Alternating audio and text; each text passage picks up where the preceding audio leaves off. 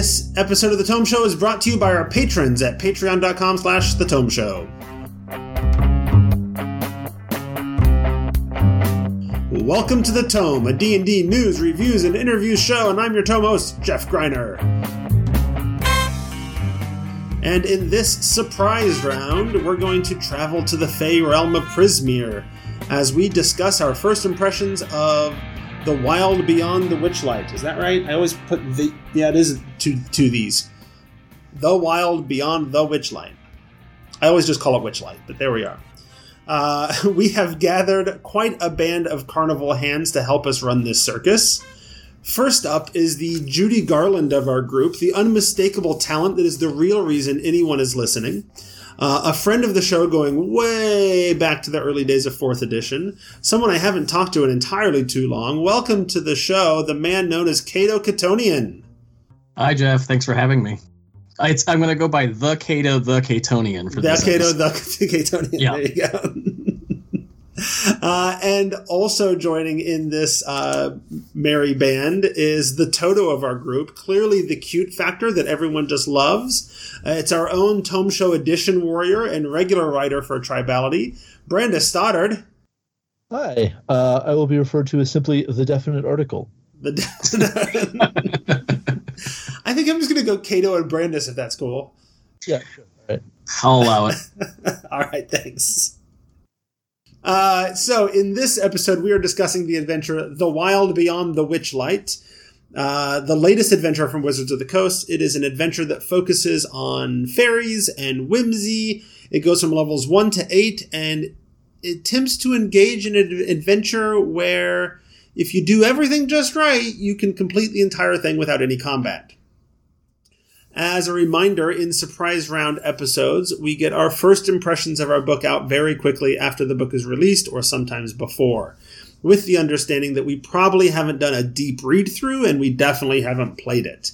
And then, if needed, later, possibly months or years later, we will revisit the book after we can get together some real veterans who know it real well and dig in super deep. Before we dig into it, though, I want to remind folks that if you want to support the show, you can become a patron at patreon.com/thetomeshow. And now let's head on to the Feywild. I think, full disclosure, if I'm not mistaken, all of us are working from review copies, and because that's how we got the book early. Is that incorrect? That's correct. Okay. Yep.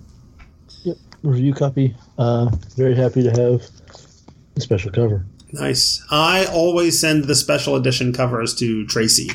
Right. And as I mentioned before we started recording, Tracy's not with us because despite the fact that I paid extra for faster shipping and it was supposed to be there on Tuesday, it still has not arrived. And it is now Thursday. So she was not able to look at it to join us. That is the world we live in. That is very much the world we've lived in for the last, 18, 19 months especially. Yep. If only there was a podcast you could tune into to get, like a surprise round look at right? products. That would be super handy. So let's talk about The Wild Beyond the Witchlight. And I want to start off by asking, what is the premise of this adventure? So I would say that the premise of the adventure is so there are two different possible hooks that really matter, like which one you went with even through the finale. It super matters right into the last encounter and the wrap up which you picked, and that's pretty cool to me. So either you are all adults who lost something important to you as little kids, and that's often something like ephemeral, but it's lost to you, and so you hope to recover it. It's everything from like a beloved stuffed animal to a sense of fashion, right? And so that's one of them, and the other is called The Warlock's Quest, which absolutely sounds like something from Talisman, but what can you do? And you work with a warlock named Madrick, and what I like about that one is that there's a special note for maybe there's an Archfey warlock in the party, and so it tells you who your patron should be. Right. And I think that's great. And the Archfey warlock sidebar there about how to deal with patrons or whatever for that hook, I think works well for the other hook too. Oh no, I agree. I think that if you're playing an Archfey warlock in this adventure, it's the right answer. Right. Don't mess around. It will really enrich the emotional impact of the whole deal. Right. It is my expectation. And it definitely makes me sad that I don't think a lot of people are playing Archfey warlocks. But maybe this adventure will change that. At least for this storyline, it'd be a smart play. You'd be instantly tied to the story. Agreed. So you have those two hooks, and then from there, you're not wrong that it matters throughout, but the path that you take, the things that you do, are largely the same. It's just the consequences and the impact of them are a little bit different. Yeah, it's context. Right. And so the gist is like the warlock version tells you that his patron has been, something's happened to his patron, the Archfey patron, and he wants you to go into the Fey realm of Prismeer and find out what happened. And so the way you get there is through the carnival. And so chapter 1 is really, let's go play carnival games. And then chapters 2, 3, and 4 are, and now let's go through the various realms in Prismeer until eventually we end up finding the Archfey and hopefully freeing her of her curse. The Witchlight Carnival is a big event-based adventure. Things happen at particular hours within the carnival, which certainly means that a long rest is not a thing. No, a long rest is not a thing, but it's also it's such, like I talked about how the adventure is designed so that you can get through it without combat. Yep. I think in the case of chapter 1 with the carnival, you would have to try really hard to start a fight. You would, and it would end very poorly for you. Super uncool. Yeah. Right. Because the carnival is all about, like, it's a little bit investigation, where how can we find the crossing into the Feywild from here? And it's a little bit of, let's go play crazy, weird carnival games, like the fairy cake eating contests and the snail races and all kinds of stuff like that. In fact, I need to check something. So, I guess double disclosure, I also play tested this adventure, so I need to check something to make sure it's still the same. While you're checking that, I'm going to give a shout out to The Night Circus by Erin Morgenstern. I think it is a really good novel to pick up before you run this, to just help you envision a lot of different things about a weird circus. Night Circus is a little bit more like spooky at times and that kind of thing, but it isn't full on sinister to the best I can recall. So I think it would be a great that ties well into fairy stuff. A great thing to kind of inspire you and inspire your NPCs and your performance as a GM. Yeah. No, the thing I was checking on was the Pixie Kingdom, where it's like this whole little miniaturized kingdom, but when you walk into it, you shrink and then you become, and everybody who goes into the carnival is given like little fairy wings to strap on and wear around. So if you look at the artwork of all the NPCs, they've all got these little fairy wings strapped on to these harnesses over their shoulders. It's a lot of whimsy and weirdness and eccentricity, and at the same time there is, especially it's especially comes through, I think, in the artwork that there is a little bit of a sinisterness to it, right? The Mr. Witch and Mr. Light who run the carnival are Shatterkai, which are like, at least in 5th edition, they are now like shadow elves from the Shadowfell. And there's so many references that are clearly for certain members of the community to sort of chuckle at, like the grizzled old clown who's super not happy and smokes a bubble pipe, and his name is Thako. He's the best character in 5th edition so far. That's my opinion. Yeah. But even like the snails in the snail race, one of them is named Shelly Moo, which is Shelly Mazinoble's Twitter handle, and they just sneak in all these little references and cute little inside things that I think if you don't get it, impacts you not at all, and if you do get it, is a neat little sort of Easter egg, right? Yeah, like that tone does mean it's not going to be for some groups, for sure. Like, I think that some people will just find it too goofy. Sure. So I think that DMs need to be thinking about how they're going to bend that tone toward their group's tastes. It's interesting. I was thinking about it earlier today as to how to describe it, and I don't think the word silly quite applies. I think whimsical probably is the best. But it's if anyone's ever watched any of Chris Perkins running his Waffle Crew games or the Penny Arcade games, like, it is definitely that kind of, because Chris Perkins being, the writer on this, or one of the writers on this, it's that kind of sort of embracing the weirdness of D&D.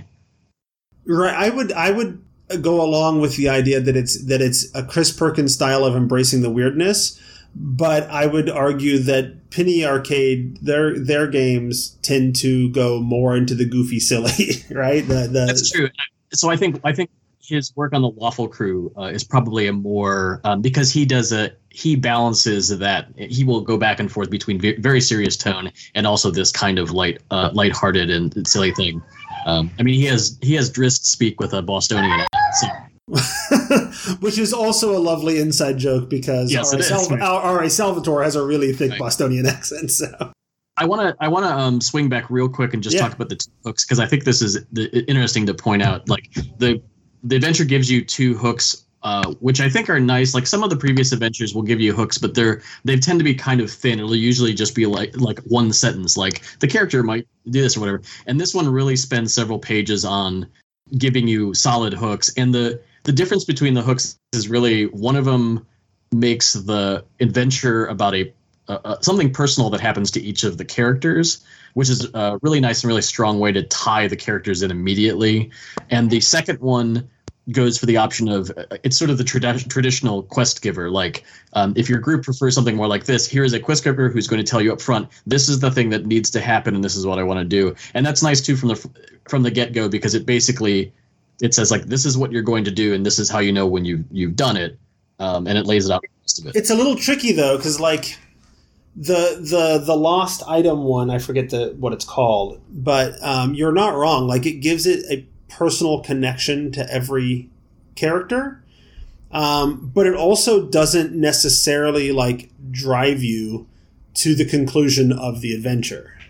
That is the one thing I had a problem with, that I had as well. Like, GM has to be careful about, or it doesn't have to be careful, but has to think about that, and because there's a lot of things where like the characters will be like, I don't know why there's so many places where it seems like the adventure is going to give you information about this other thing going on, and it's like, why would the characters even ask about that? They don't know what's going on, so why does that information matter to them? Which I think can be tricky. So. Well, and maybe I'd need to go back and read it more carefully, but it doesn't even seem to me that like, you went into the Witchlight Carnival way back in the day and something was taken from you, you've lost something, and now the carnival is back, so you go back to get it, does not inherently mean, and so you find a crossing over into the Feywild, right? Because the lost thing, so far as you know, is just somewhere there in the carnival, right?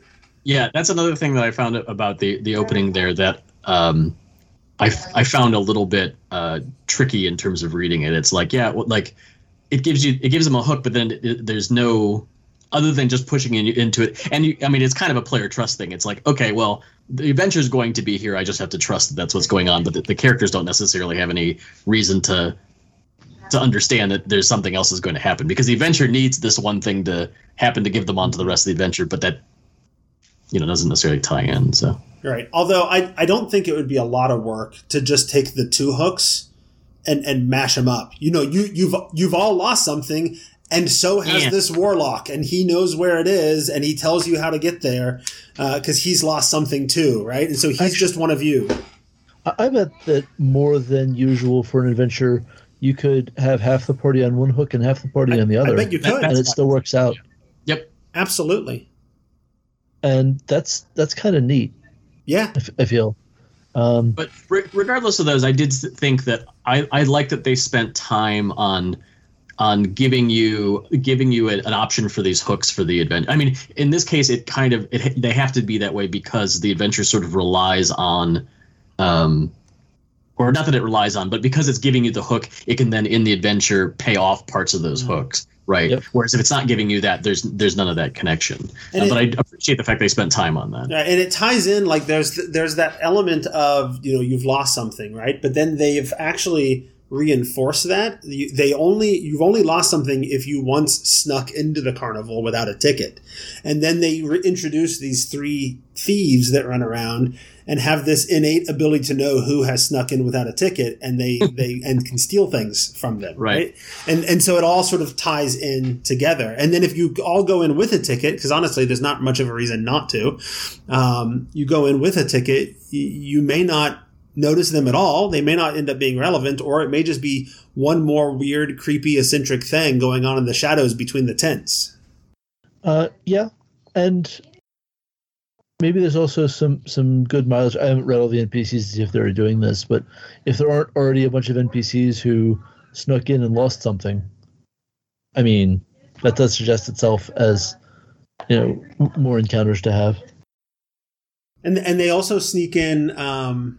There's a couple of other plots, right? There's all kinds of plots in the carnival and NPCs you can interact with. There's this love story that you can help interact with and resolve with the mermaid, and there's a Kinku running around, causing trouble or stealing things or whatever he's doing. And there's actually a character they refer to as a planeswalker, which makes me think they're making a reference to magic being part of the D&D cosmology, who is sort of there to nudge the PCs in the right direction, right? And be helpful. Yep. Later on, there are NPCs from Toril and Orth and Eberron, for sure. And is there Dragonlance? Is there a Dragonlance one too? Oh, there may have been. I again have not read all the NPCs. There was in the playtest. I can tell you that. Fair enough.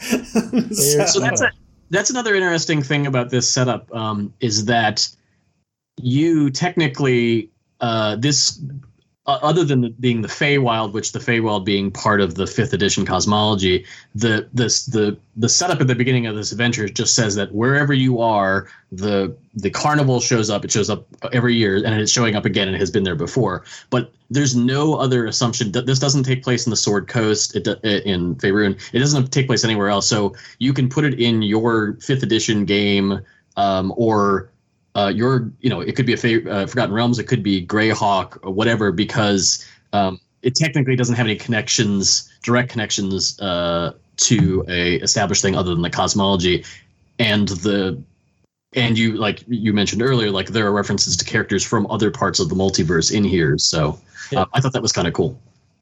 Your understanding of the cosmos has to admit to the existence of other canonical primes. That's true. Right? But you don't have to feature them directly in any way at all. And honestly, if you don't, like, it doesn't matter, because the characters that are introduced, like, then they just came from someplace else, but it doesn't necessarily matter that they came from, right, or from whatever, right? Because you might change the background on, but I think things change with the spoilery part at the spoilery end. That's spoiler. Which we will definitely highlight as a spoiler before we talk about it in much detail. Yeah. I'm trying to see. I wonder if that. I may have spoken too soon. I don't know if that Dragonlance character is there anymore. So I definitely wanted to touch on some of the other interesting stuff in the intro. There's a tips for new dungeon masters section that I think is a really nice inclusion. Yes, I was going to ask you about that.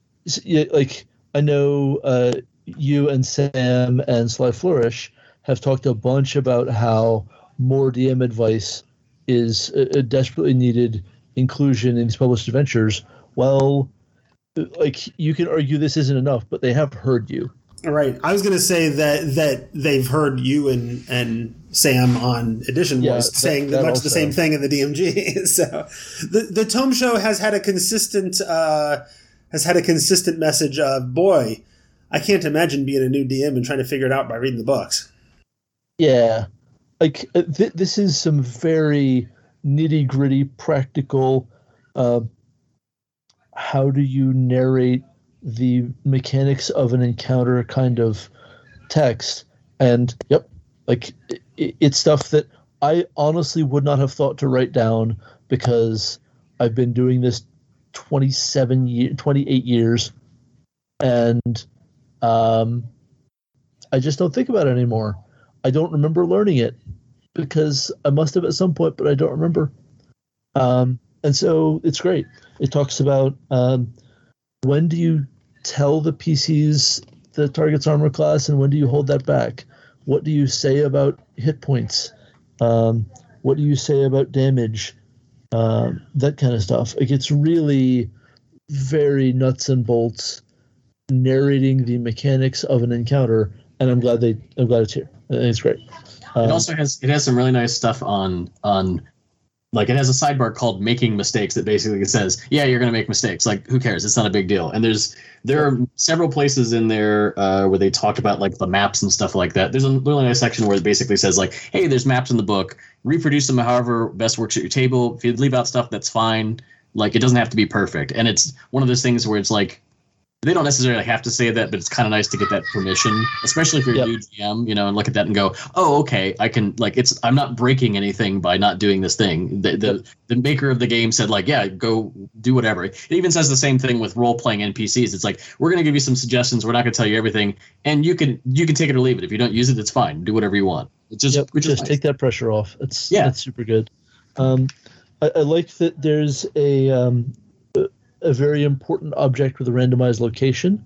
That's a nice piece from Curse of Strahd that shows up again here. There's a fresh trinkets table, 100 new trinkets. I think that's a nice bit. There are 2 new backgrounds. The trinkets table, by the way, is worth reading every single entry in it because they're very amusing. There's Easter eggs in there. No doubt. There's 2 new backgrounds. The backgrounds, in addition to the standard content of a background, they also have a contact. Talk about that. So the 2 new backgrounds are the Fey Lost, which is someone who was lost from their prime world in the Feywild for a while, and then they came back. It's the classic changeling mythology, not Eberron changelings, but changelings. But in addition to having a Fey mark that is sort of a quirk and skill proficiency, tool proficiency, language, equipment, and a feature, Feywild Connection, they also have something called Feywild Visitor that is occasionally you have dreams with a given NPC. And that's, one from a list of 8. So it's a contact. I really like the role-playing hook of that, by the way. It just kind of gives you the idea. It says basically you can just have a conversation with the character when they're having a dream, and it could be one of these characters. And it doesn't do much, but it's such a nice way for the GM to be able to insert stuff like, I can give you hints, I can just have this fun conversation, we can develop this new character, and it's a cool little way to introduce that. Yeah, it's a nice way to also have some spotlight time for someone who might be short on spotlight. Yeah, right. And then the other one is the Witchlight Hand, which is a carny for the Witchlight Carnival, I think. Yep, you joined the carnival. So in addition to all the normal stuff, you've got the carnival companion, which is, your buddy who's still part of the carnival, who you run back into when you show up, right? Like, that's beautiful. It means you have some unique context, and it's not necessarily an NPC that is otherwise in the text.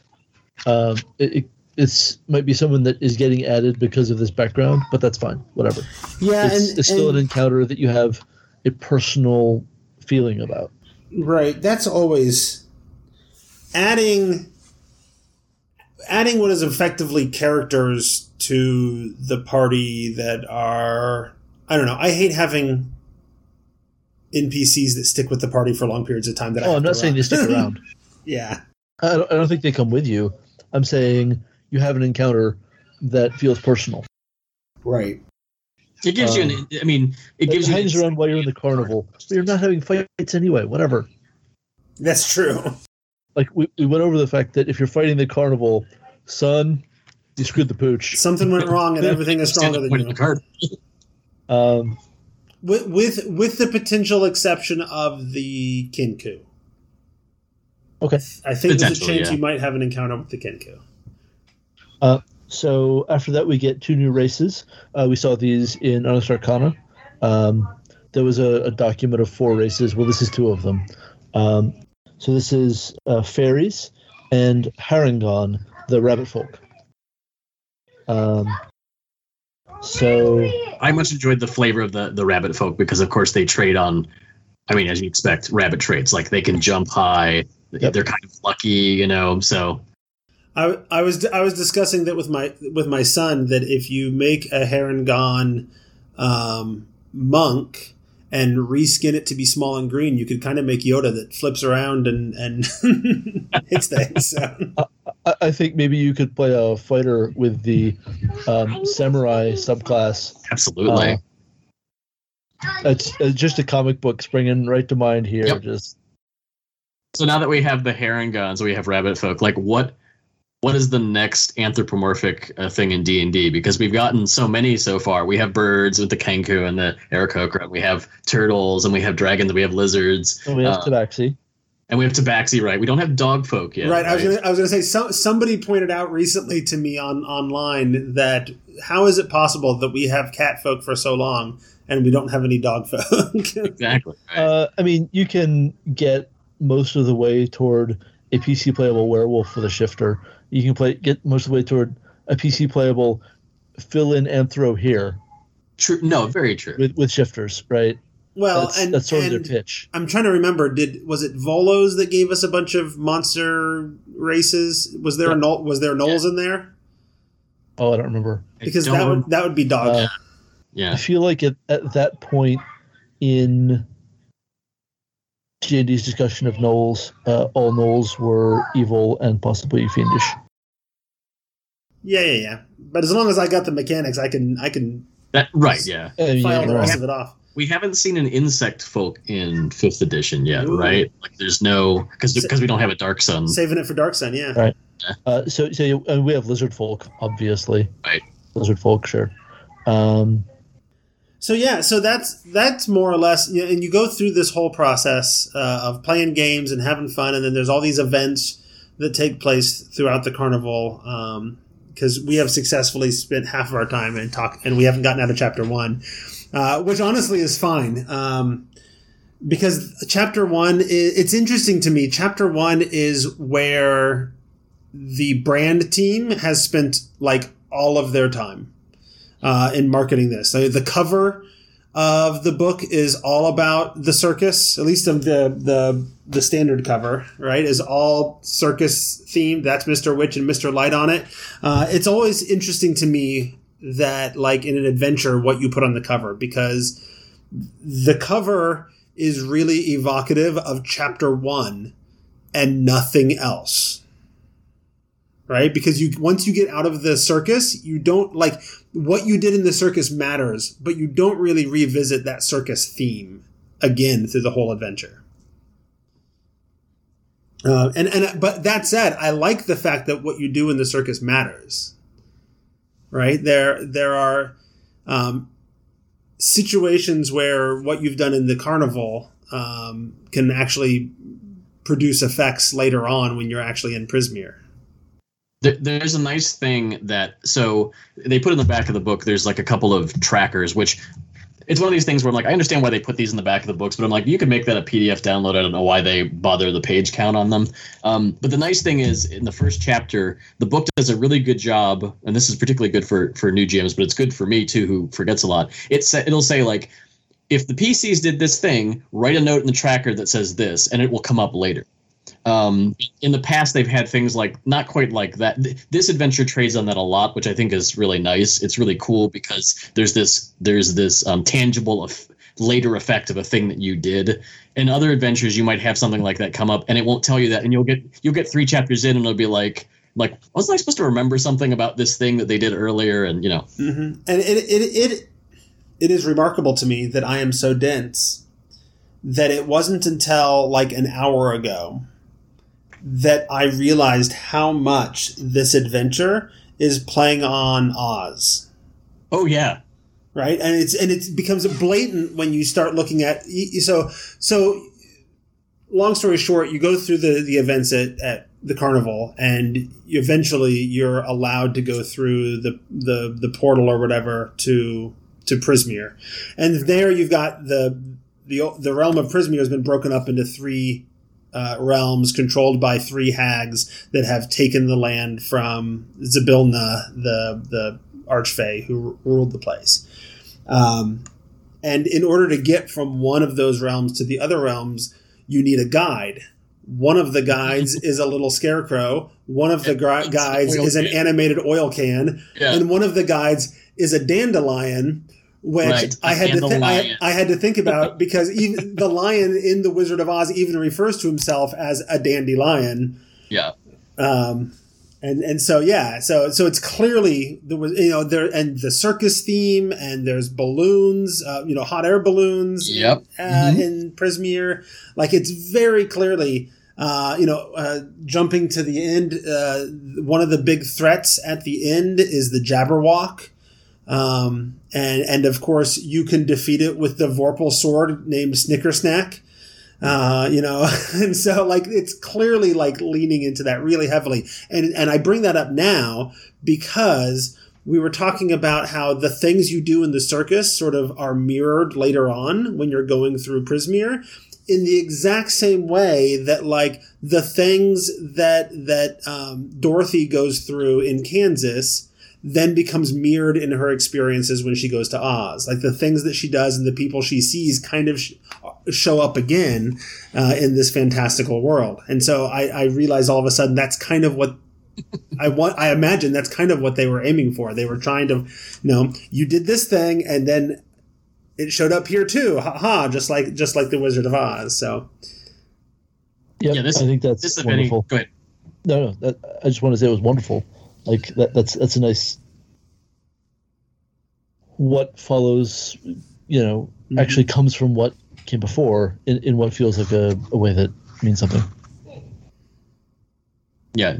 So this adventure is, if you needed to sum this adventure up to anyone to give it like a parallel to something else, it is a D&D take on Alice in Wonderland and Wizard of Oz. Those are the 2 strongest, I think, influences on there. There's obviously other stuff in it, and a little bit of maybe a little bit of The Hobbit if you want to go for like the Tolkien-esque part, but I wouldn't say that's a huge thing. But if you talk about whimsical compared to some of the other D&D products. And do I remember correctly that there was talk back in, was it Out of the Abyss, that was sort of themed to Alice in Wonderland? They definitely compared that to Alice in Wonderland, especially around, I think, the wedding scene, kind of just being sort of... Well, and all the NPCs that you start off with, kind of, many of them are allusions to characters from Wonderland. And, yeah. So that was, in my mind, that was Alice, and this time they decided to do Oz.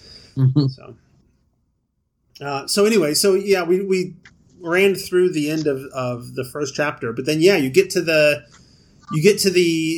3 realms, hither, thither, and yon.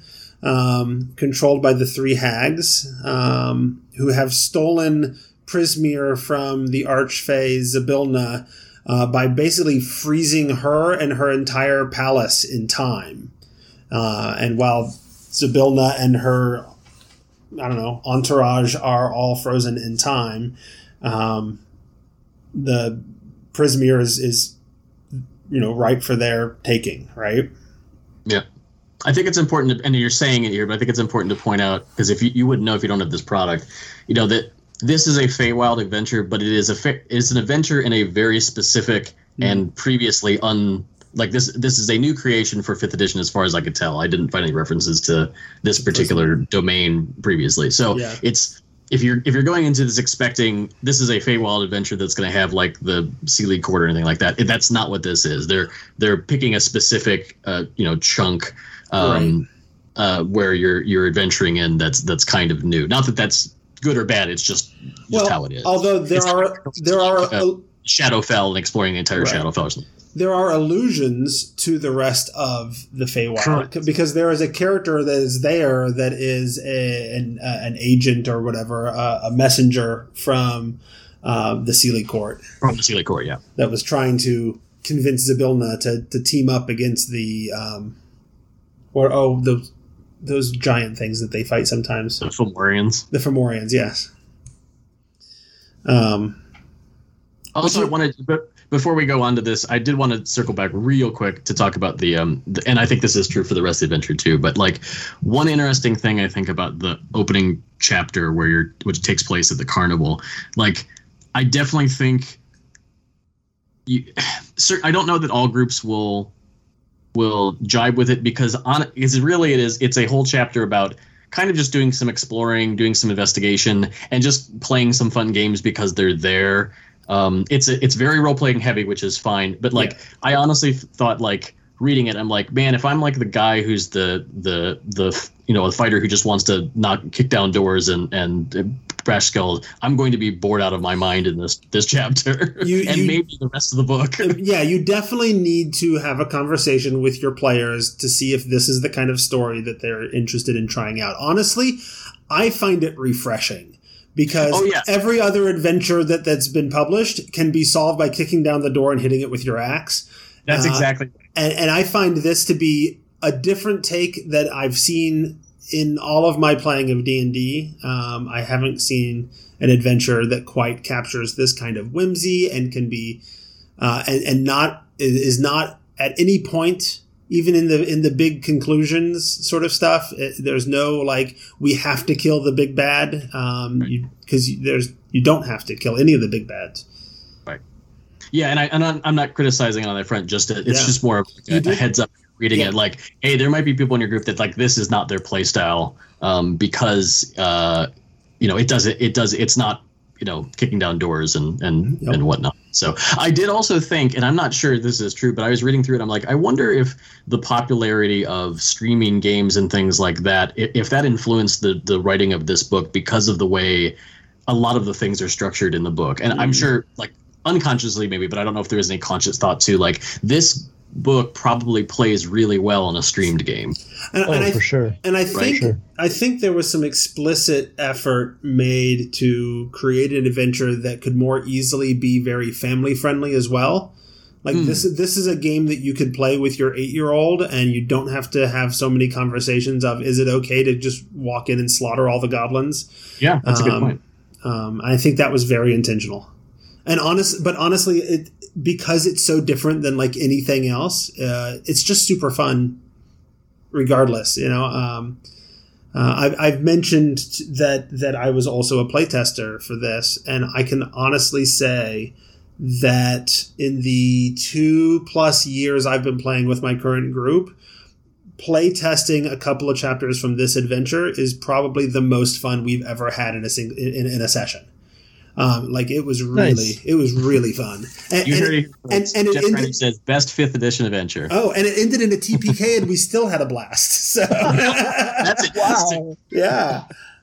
And to their credit, I reported what happened and whatever, and they made some changes in the final product. I checked that I think would have avoided that TPK. So I also think that it's worth pointing out that the tones of Hither, Thither, and Yon are not the same as the Carnival. Yeah, right. Right. Yon gets to be bleak, actually, and that gives it a sense that calls to mind maybe Neverending Story for me. But there's still like weird eccentricities and whimsy. Right. It's just not the Carnival. The color palette shifts. Yes. Right. I think that's nice. It gets to be maybe a creepier one, but also there's a lot of maybe labyrinth in this. Yeah.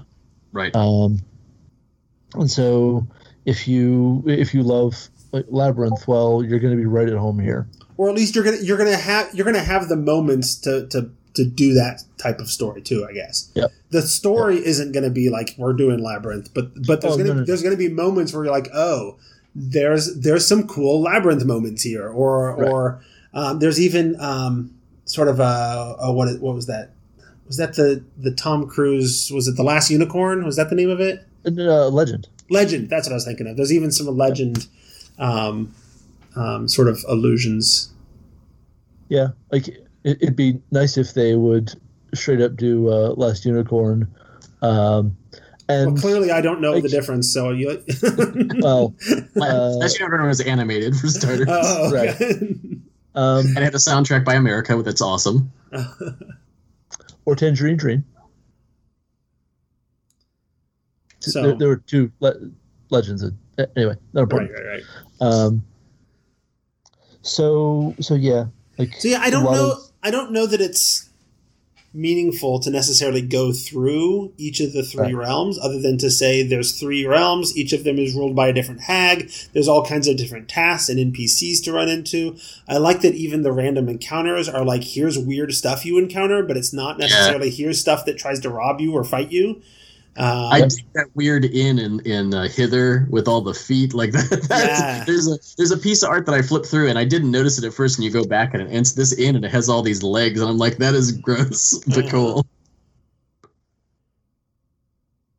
I mean, so you can basically say that Hither, Thither, and Yon in terms of adventure structure, they're not the same, but it's the same kind of thing, each one. It's like, you go to this section, there's a bunch of these little things that you can interact with, and then there's the confronting the big thing in each, which is, I mean, to be fair, that's true for every D&D thing. It's almost a dungeon structure, but without the dungeon. Well, and it's also, I think, worth noting that the entire adventure it's kind of a series of, 5 sandboxes connected by a railroad. Yeah. Right? You have to go from the Carnival to Hither to Thither to Yon to the Palace. Right. But once you're in those individual places, you can go anywhere, and there's a dozen. It's like a whole bunch of little mini Barovias. Like Barovia was, there's definitely a beginning and an end and different events that take place, but it was a little sandbox, right?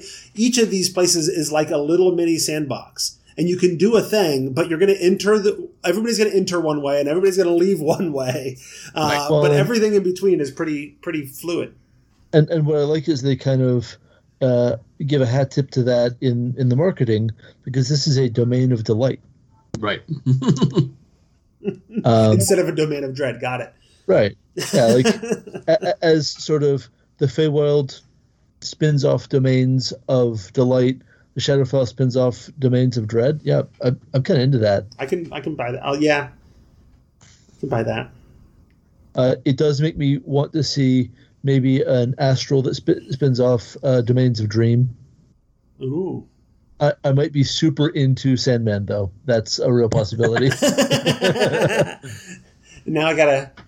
So what would be like? What would the ethereal spin-off have domains of, or the Do we go through all the inner and outer planes too? And do they all have to have the alliteration of domains of something with a D? Right. Well, if something doesn't wind up getting called a domain of destiny, you did it wrong. Eventually, sure. Go back and try again. There needs to be a domain of destiny. Come on, wizards. I mean, although how much space was there between domains of dread and domains of delight, right? I guess if they add one new domain per decade or two, then they're doing all right. Right. Yeah. So I was curious, and Jeff, maybe you can speak to this if you ran any of it, and you may or may not know. But so I read through most of Hither, the first area, and so there are all these little there's a bunch of these little kind of, you can call them encounters. I think that's probably what you would call them. These kind of little sections of things that you can do or encounter. The one thing that, and this is always hard because reading an adventure is nothing like running an adventure. Like there's so many things that you can read an adventure and go, that sounds awesome. And then you play at the table and you go, that does not work at all. Like it just doesn't come out. And the same thing, like you can read stuff in an adventure and go, I've had this happen numerous times. Like I read something in adventure and I'm like, that's fine. And then when you go play at the table, like, oh, that turned out to be awesome. And that's usually because of how much effort you and the players put into it. And the world has just given you these options. But so like reading through Hither, I was a little unsure as I'm reading through it. Like it kind of like presents you with, some of it struck me as just like, okay, the adventure is telling you these stories and showing you these things,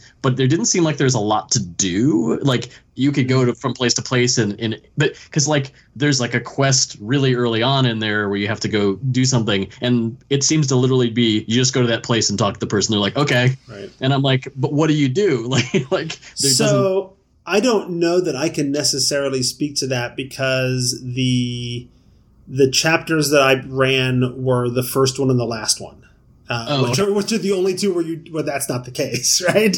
Right. So I don't know how that'll play out, but I can tell you that having those NPC, especially if the Witchlight Carnival becomes precursor, because it's much the same way. You kind of have an end thing that you need to do, but there's a million things and NPCs to meet, and you ran into this lovesick mermaid, and that becomes your own little, you create your own little side quest because you're interested in that or, whatever. So I think it's a lot of that.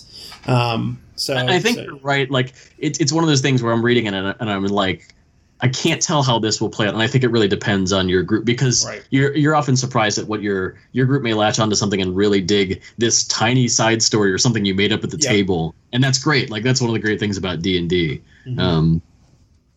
I have to say, on a note that is not a critique of the book or what Wizards has done in any way, shape, or form, because I had so much fun all the way back at the playtest, I knew I wanted to really invest in this, and I bought the Beetle and Grimm Platinum Edition.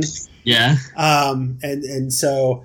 Which is another reason I'm half considering, like, maybe we'll do Witchlight into Descent into Avernus because I have that platinum box too from them. So it'll be just a whole campaign of all kinds of like handouts and props and things. But one of the things they have in it is a little plush of the fairy dragon, Sir Tolliver or whatever. Yeah. Which is cool and it's interesting, but not really a major character. Like it's not like Lulu from Descent into Avernus, where this is a plush that's going to be following you around for the entire game.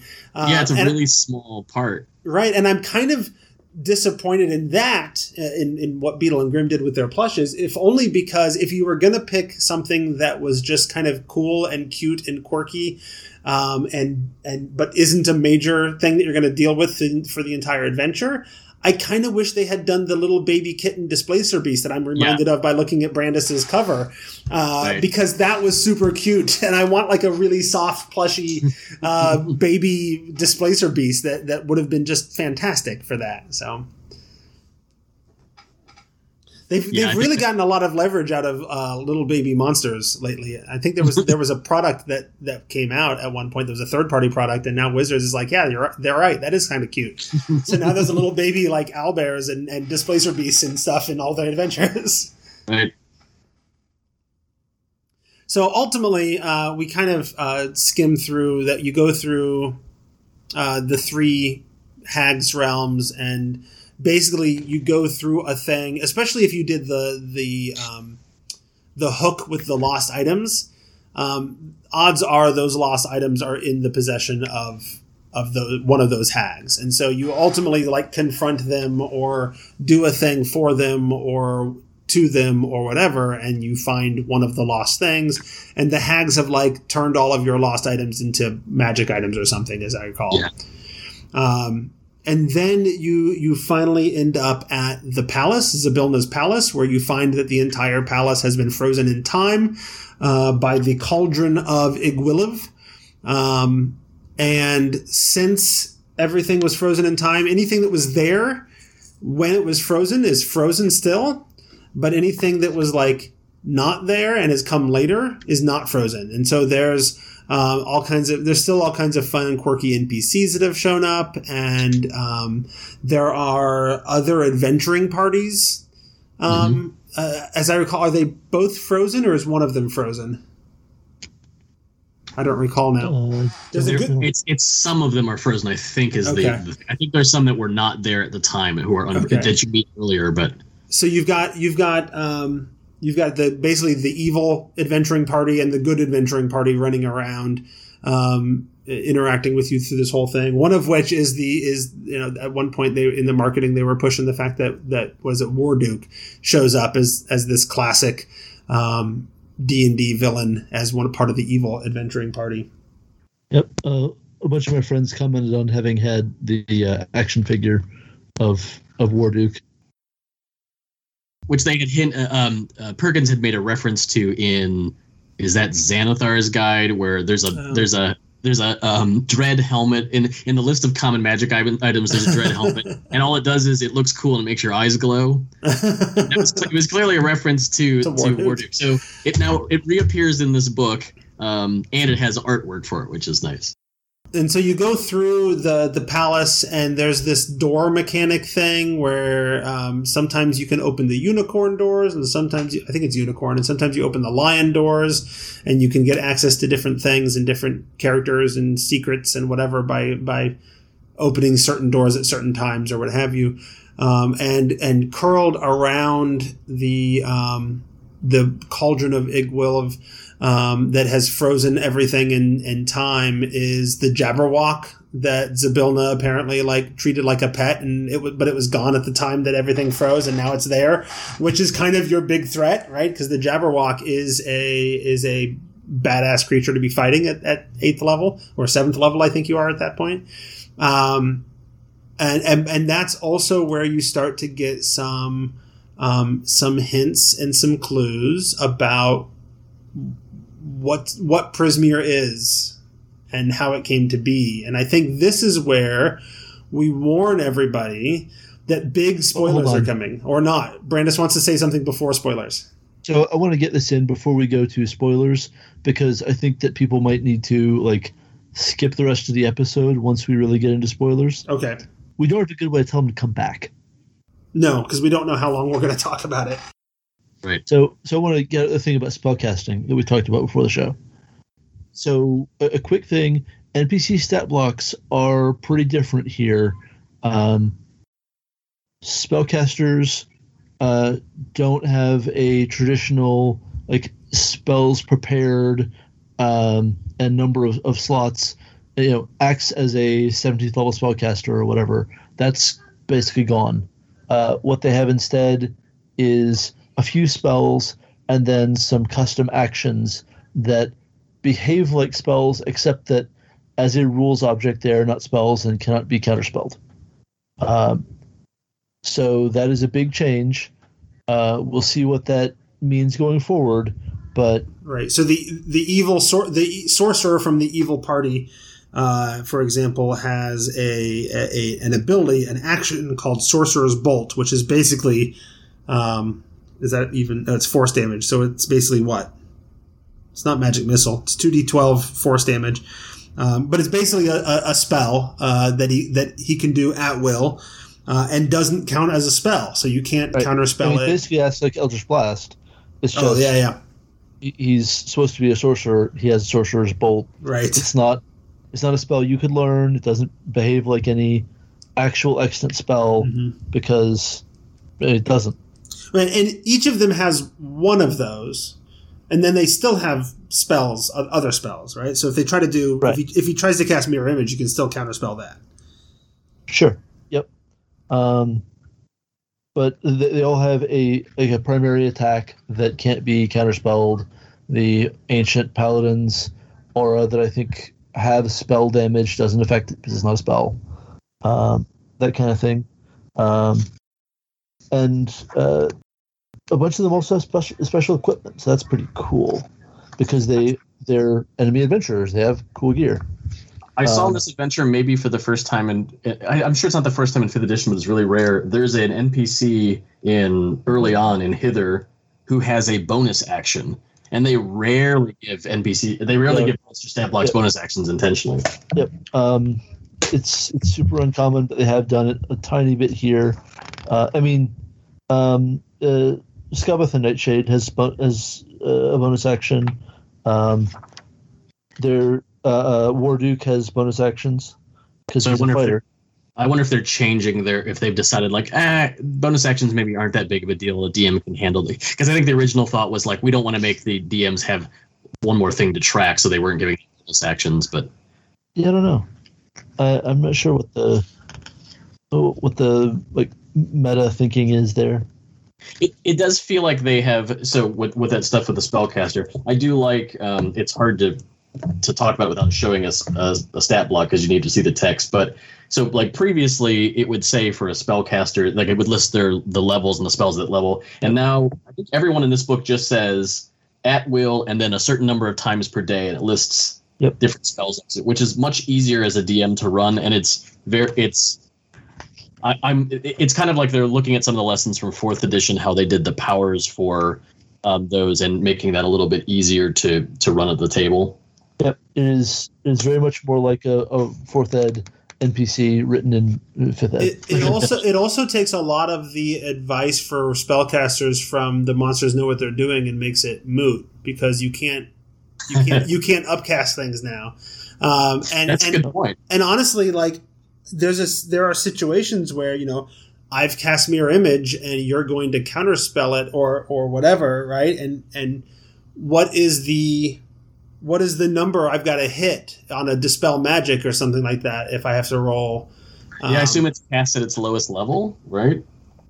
But we don't know what the spellcaster's level is. I suppose the spell's level is what's most spell important. Level? Yeah, it's a good question. That's like something Jeremy Crawford will be answering. Maybe you just use the spell save DC as the DC to hit with those rolls. I don't know, because that changes the math of a bunch of how the game works.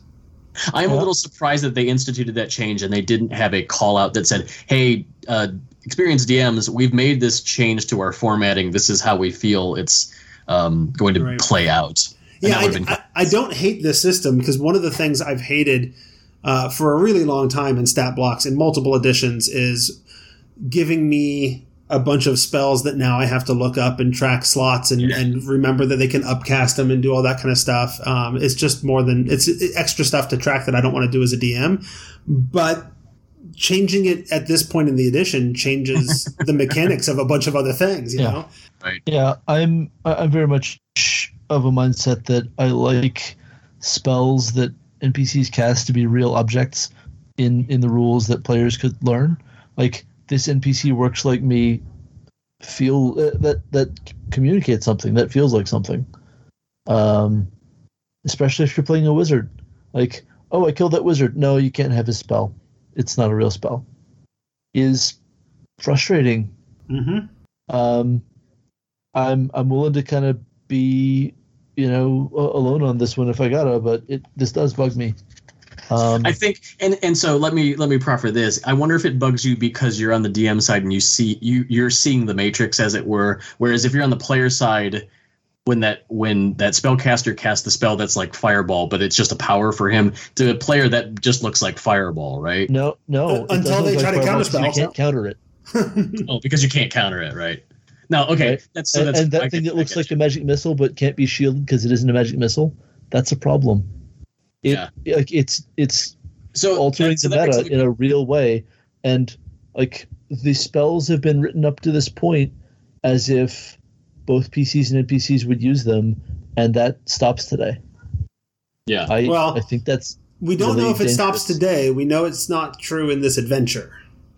True, that's fair. And this adventure is it's a Feywild thing, right? Like this is just a magical power of the Feywild, right? Or you know, we're trying to make something that's family friendly, and we don't anticipate a lot of combat, and you shouldn't be having to deal with it very much anyway. So let's just make it simple for DMs.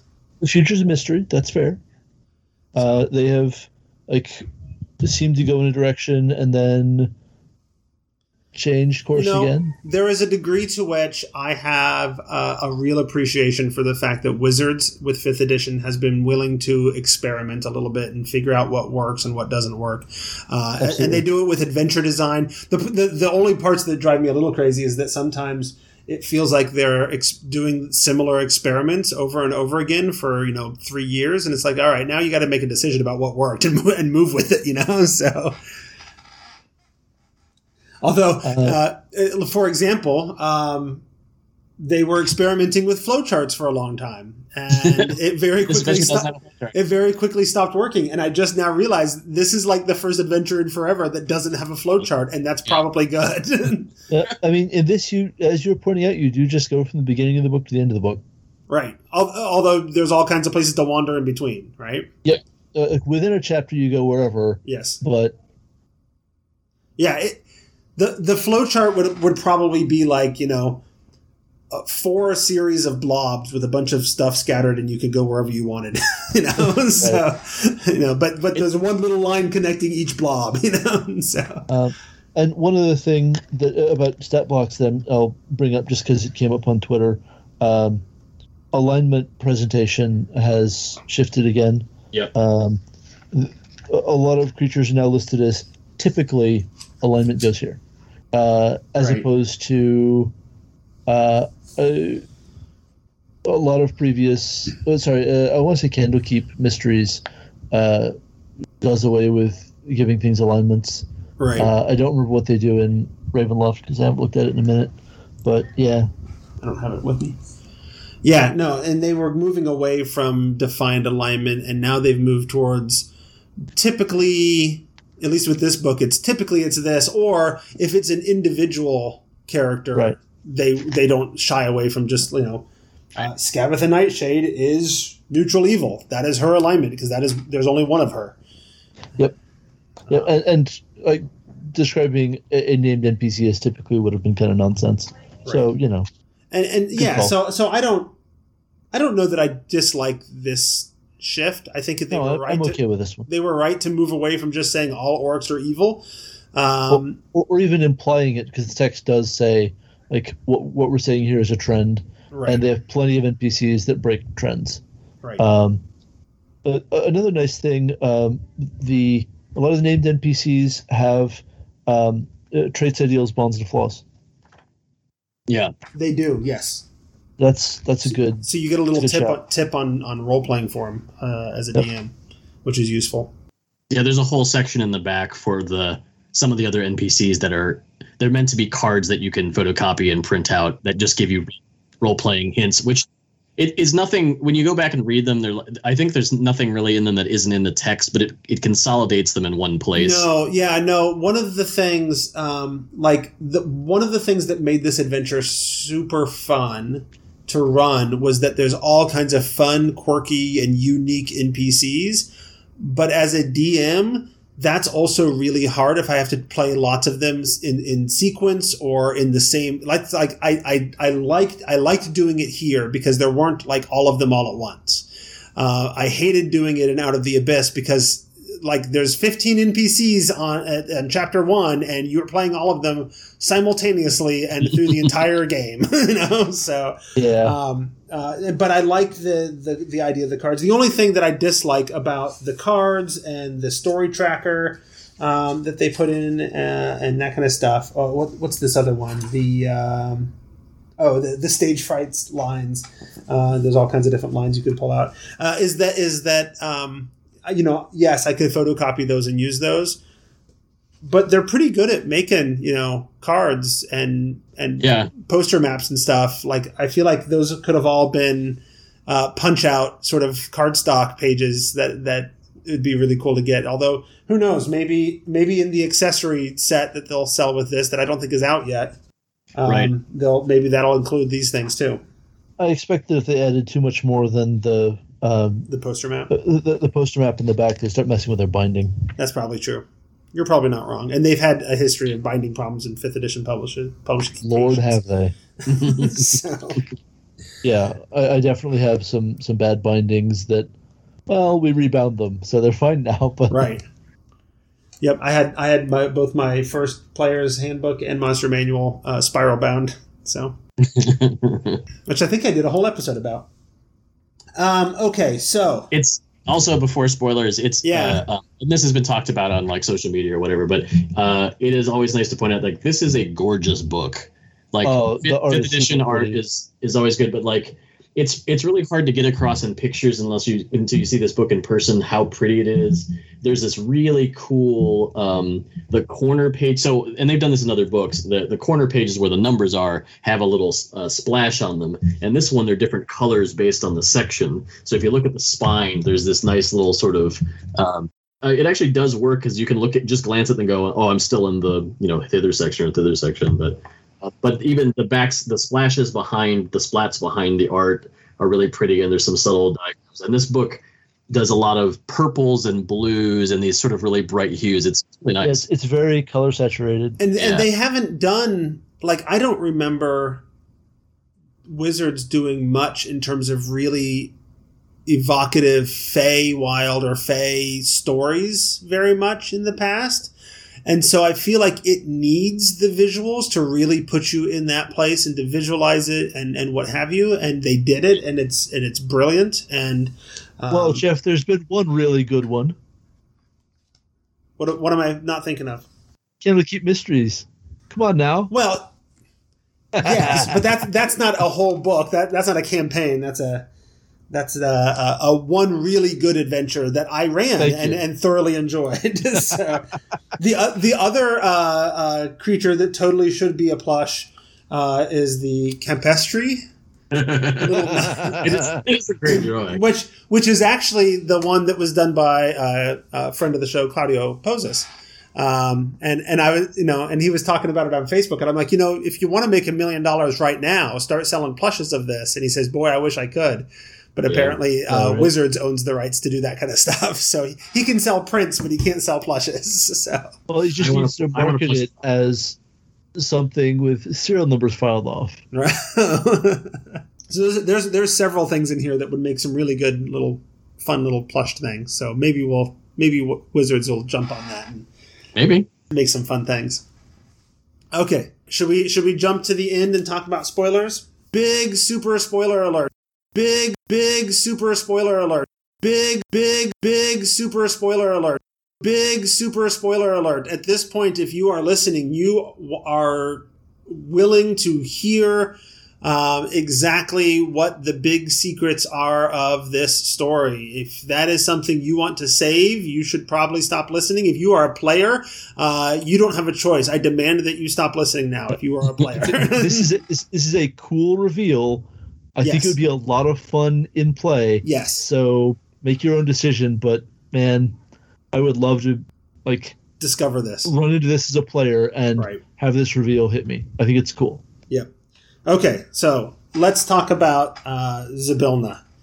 So Zybilna is the Archfey that created and ran Prismeer. Zybilna is the one that's frozen in time because of Igwilv's cauldron, and who, the warlock is the patron of and whatever.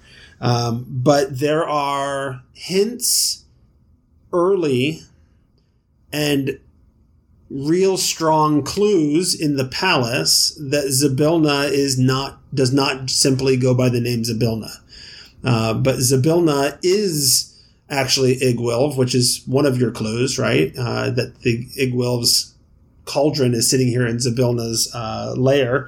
But those of us who know deeper D&D lore, especially, Greyhawk lore, Igwilv is also Tasha of Tasha's Cauldron of Everything, right? So the Archfey that you're going to save is actually the big badass arch wizard who talks about how silly Mordenkainen is. Right? Yep. And it's all like an elaborate like ruse she's put on, but she's awesome enough that she can still grant Archfey warlocks their powers. Right. So well, that's pretty cool. And I mean, how much of it is a ruse? Like, I don't know. I've always sort of considered it, it's not that Tasha is pretending to be Igwilv or Zybilna. She just is those things too, right?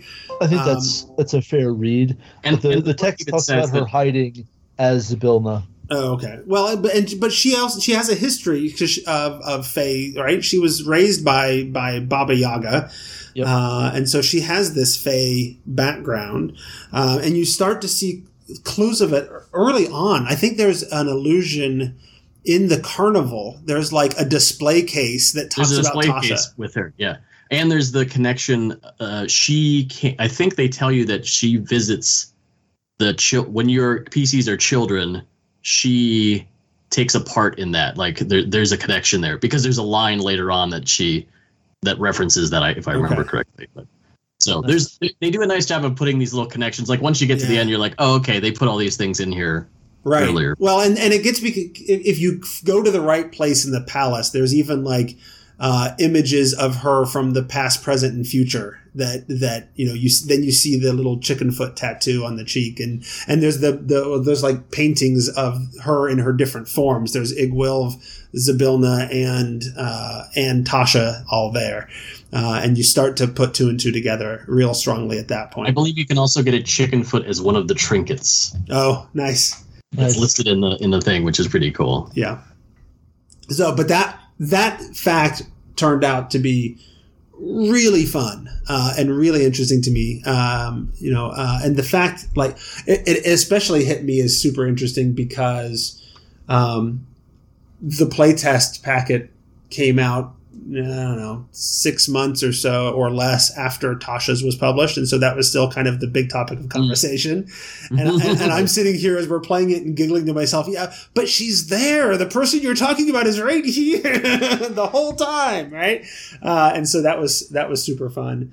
I don't know. I'm revealing a lot more about the playtesting process in this episode than I usually do. I hope that's okay and I don't get in trouble for it. But yeah, I just think it's really cool how they have been willing to really play front and center with major D&D lore figures between your girl Tasha and Mordenkainen, like being all up ins, and I think that's great. And that's where I feel like, and I've talked about my crazy mashup idea of running this and going into Descent, and her connection to the Hells and to Mordenkainen, I think could be a very easy hook. Like, hey, you just did this for me. I've got another thing I want you to do. Nice. And send them off. Skip the whole Baldur's Gate and Elturel stuff completely, and maybe she's decided that she wants to futz with who's going to rule Avernus, and she wants to displace Zariel or whatever, whatever it is. But you could very quickly turn it into Descent into Avernus from that, because that's honestly one of my concerns when I see an adventure that goes 1 to 8. I know my players aren't going to want to stop at 8, and now I have to figure out what the rest of the campaign is. Yeah. The milestone leveling here is especially milestone-y. Yeah, well, and it has to be because it's intended to not be combat heavy. Yep. I will say I was happy to see like when it was like, oh, it's adventure 1 to 8 and it uses milestone. I'm like, oh, thank goodness, because that means like if I run this, I might actually be able to finish it in in my lifetime, because campaigns can drag on, not in a bad way, but like it turns out 1 through 15 or whatever can take a really long time if there's that much content for it. And so I think this one feels a little bit more, I don't know, accessible is the wrong word, but doable maybe is the right word. Right. It's not adding stuff just to justify leveling up constantly. Everything that's there is fun and meaningful. Yep, I would agree with that. All right. Any other last thoughts that anybody who we told not to listen to spoilers isn't going to hear? My group is super looking forward to this based off of having already done a big chunk of it. They definitely want to go back and play around with it some more and do it again. So that is high on my list of plans. I don't think I have anything specific except like I do love the magic items. The magic items are slick. Oh man, that Vorpal sword though. That cauldron though, that thing is awesome. Sure, it's just fascinating. But you're not going to walk away with that cauldron. That's hers. No, not because you want to use it, but because it's neat. But they have recaptured the Vorpal sword is super powerful, like it was in second edition. Yeah, it is. Like if you crit, you just killed the thing. It doesn't matter what it is, as long as it has a head that can be cut off. And it is immune if it has legendary actions. That's true. So it doesn't take out the big bad evil guy. Yeah, but it's a giant pile of extra damage. 6d8 extra damage. Oh, cool. I guess we're good. Yep. No, it is killer. Literally. So in the monster section, they give us these stat blocks for the League of Malevolence and Valor's Call, the adventuring party, which brings back characters from D&D's history, which is like Warduke, which is cool. But it's interesting that they're all statted out because chances are you're not actually going to fight them or anything. Right. Might, but it's just kind of interesting. It's like an excuse just to stat them out. A lot of them aren't even fightable because they're frozen in time, and by the time they're not, then there's Igwilv, and like that. There's no fighting now unless she throws you in a pit and says kill each other, Yeah, so I just thought that was interesting that they're like, we can put these in here and stat them, and now they're officially part of 5th edition, right? Which is kind of cool, and they're going to be miniatures for them if I remember correctly. Oh, nice. Oh, I think so. Yeah. Yeah. All right, should we go ahead and call that the end of the episode? Yep, my battery's about to die, so I think we better. That sounds like and we've gone a good hour and 20 minutes, so I think that's the end. I want to thank all of our listeners who support us by becoming patrons at patreon.com/thetomeshow, such as Gene Crane, James D'Alessio, Jester David, Hyperlexic, Jill Sanders, Leonard Pelche, Doug Palmer, and Michael Harrison. I also want to thank our guests. Cato, where can people go on the internet to find you? You can find me on Twitter at CatoCatonian, KatoKatonian. All right. And Brandis Stoddard, where can people go if they want to find more Brandis in their lives? You can find me on Twitter at Brandis Stoddard. I write for Tribality.com. My personal blog is BrandisStoddard.com, and my Patreon is Brandis Stoddard. We've asked you that question on enough episodes that I think you've got your own little script about how to tell people where to find you. That would be correct. Yep. If you want to get a hold of us, you can email thetomeshow@gmail.com. I am on Twitter as @Squatch, SQUACH. The show is at The Tome Show. We also have a Facebook page and a Discord channel. If you want to, the Facebook one, you search for The Tome Show. For Discord, you can ask us on any of those other places, or it is linked in the bio of our Twitter account. That is all for our surprise round episode, where we teamed up with a straw man, an oil can, and a dandelion as we discussed the wild beyond the witchlight.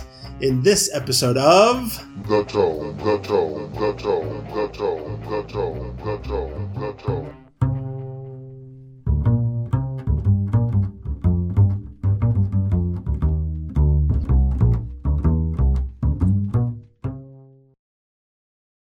I'm on the wall.